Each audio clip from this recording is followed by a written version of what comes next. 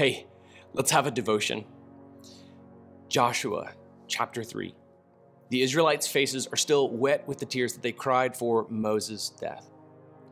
And God has told Joshua, as I was with Moses, so I will be with you. It's a huge deal because Moses was the only leader of the Israelites that they'd ever known for an entire generation.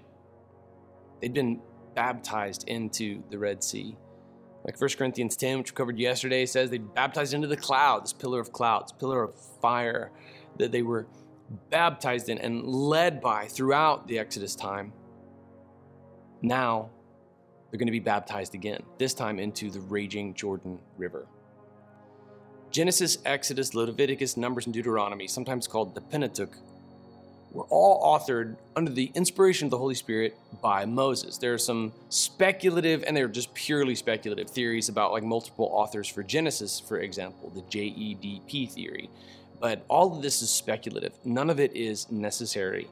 I believe that Moses was the human instrument who composed the entirety of the Pentateuch. But when you get to the very end, there's this tricky part that you have to account for because it describes Moses' death and burial. So how does Moses describe his own death and his own burial? I believe that God could work through Moses to write prophetic things. He'd even done it going all the way back to Genesis chapter 3, verse 15. We could see these prophecies about the Messiah even. So we already see Moses, even in the law, prophesying things that come to fruition in the future. The whole book of Numbers and the whole book of Deuteronomy, for example, I've taught through those in the past. They all point forward to Jesus, point forward to Jesus, point forward to Jesus. So it's entirely possible that Moses described his own death prophetically. There's some who speculate that it was a scribe who just tacked on to the very end the obituary for Moses, saying the number of years that he lived, which is the exact number of years that God gave to a human lifespan in Genesis 6. But I believe that it could have been Joshua too, precisely because God told Joshua, as I was with Moses, so I will be with you. Do you remember when your mentor left? The one who just discipled you, moved on to another context. And you felt all alone, and it was time for you to step up. That's Joshua. That's Joshua. At any other time, they could have just stepped over the Jordan River.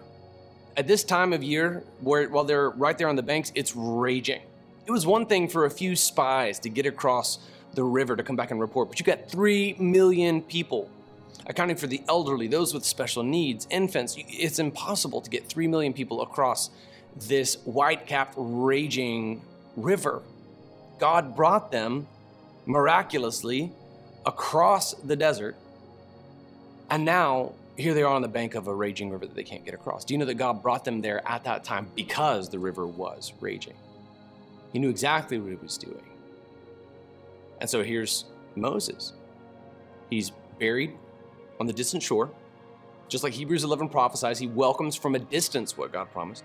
And now here's Joshua stepping into Moses' shoes. And he has this direct promise from God. All right, in Joshua chapter 1, it says, after the death of Moses, the Lord's servant, the Lord spoke to Joshua, son of Nun, Moses' assistant, Moses, my servant, is dead. That's quite a way to begin. That was epic. That was a heart-crushing ordeal. Now you and all the people prepare to cross over the Jordan to the land I'm giving to the Israelites. I've given you every place where the sole of your foot treads, just as I promised Moses. It's a huge promise that began with the covenant with Abraham. And now, here it is on the verge of being totally fulfilled. In Joshua chapter 3, Joshua started early the next morning and left the acacia grove with all the Israelites. They went as far as the Jordan and stayed there before crossing. After 3 days, the officers went through the camp and commanded the people, when you see the ark of the covenant of the Lord your God carried by the Levitical priests, you are to break camp and follow it. But keep a distance of about 1,000 yards between yourselves and the ark. Don't go near it so that you can see the way to go, for you haven't traveled this way before. The ark of the covenant was the direct presence of God on the earth at the time. And if you've ever seen Raiders of the Lost Ark, you know that you're supposed to keep a distance from this thing. They say 1,000 yards, like 10 football fields away. You can just barely squint and see. Like, I think that's the Levites. They've been told to get ready, to consecrate themselves before the Lord because they know that God's going to do great things through them. Let's continue in the text. Joshua told the people, consecrate yourselves because the Lord will do wonders among you tomorrow. Then he said to the priests, carry the Ark of the Covenant and go on ahead of the people. So they carried the Ark of the Covenant and went ahead of them. Can you imagine what that was like? Imagine being on Levitical duty and you are one of, the description for the Ark was that it had these poles that ran the length of it, so it was carried by 4 people. Imagine that you are one of the 2 dudes on the front. And all of you guys go in together into this tent that gives you the heebie-jeebies, and there's this young buck Joshua who thinks he's Moses. He was actually about 86 at the time. And you're like, good grief, he wants me to carry this thing into a raging river.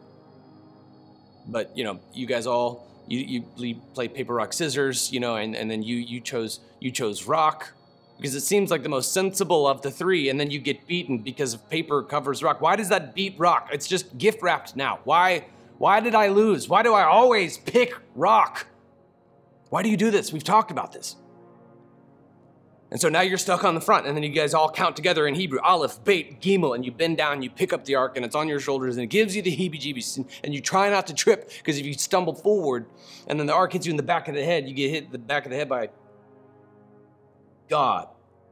You die. Just ask Uzzah.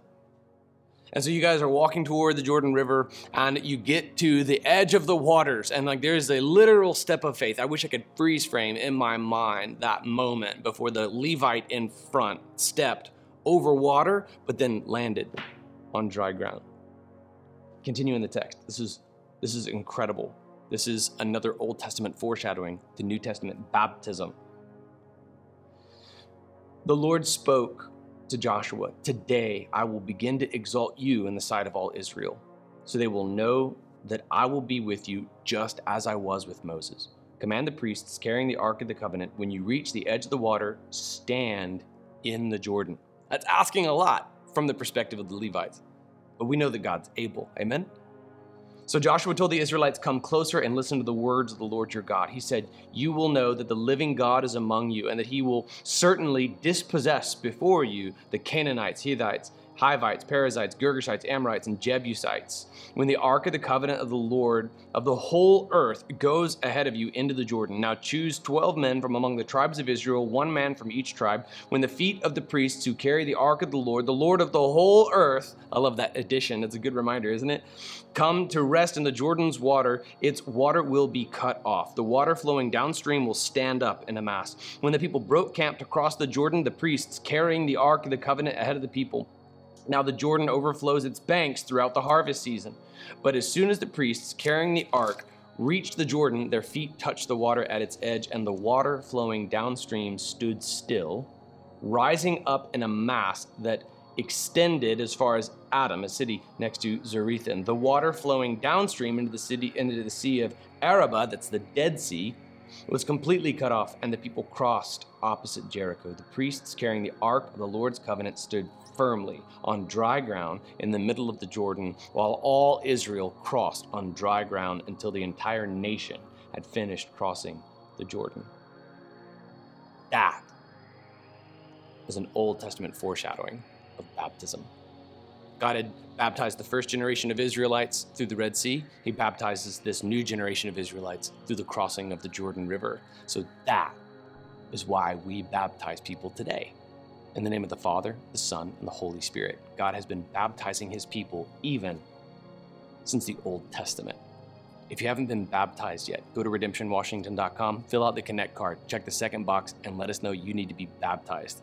If you haven't been celebrating baptism accordingly, all right, make some joyful noise to the Lord the next time you see someone come up out of the water, because you're seeing something that God spent thousands of years establishing. And if you haven't fully appreciated your own baptism, would you take a moment to thank God for the deep roots of baptism itself? Because just like the Israelites, God carried you through something that you couldn't have gone through. And by the time you get to the other side, just like the Israelites who build an altar of 12 stones to commemorate what God did and point back at it and say, that's the time that God carried us across. Maybe you need to build an altar of 12 stones to look back at your baptism and say, God, thank you for carrying me through my own conversion story.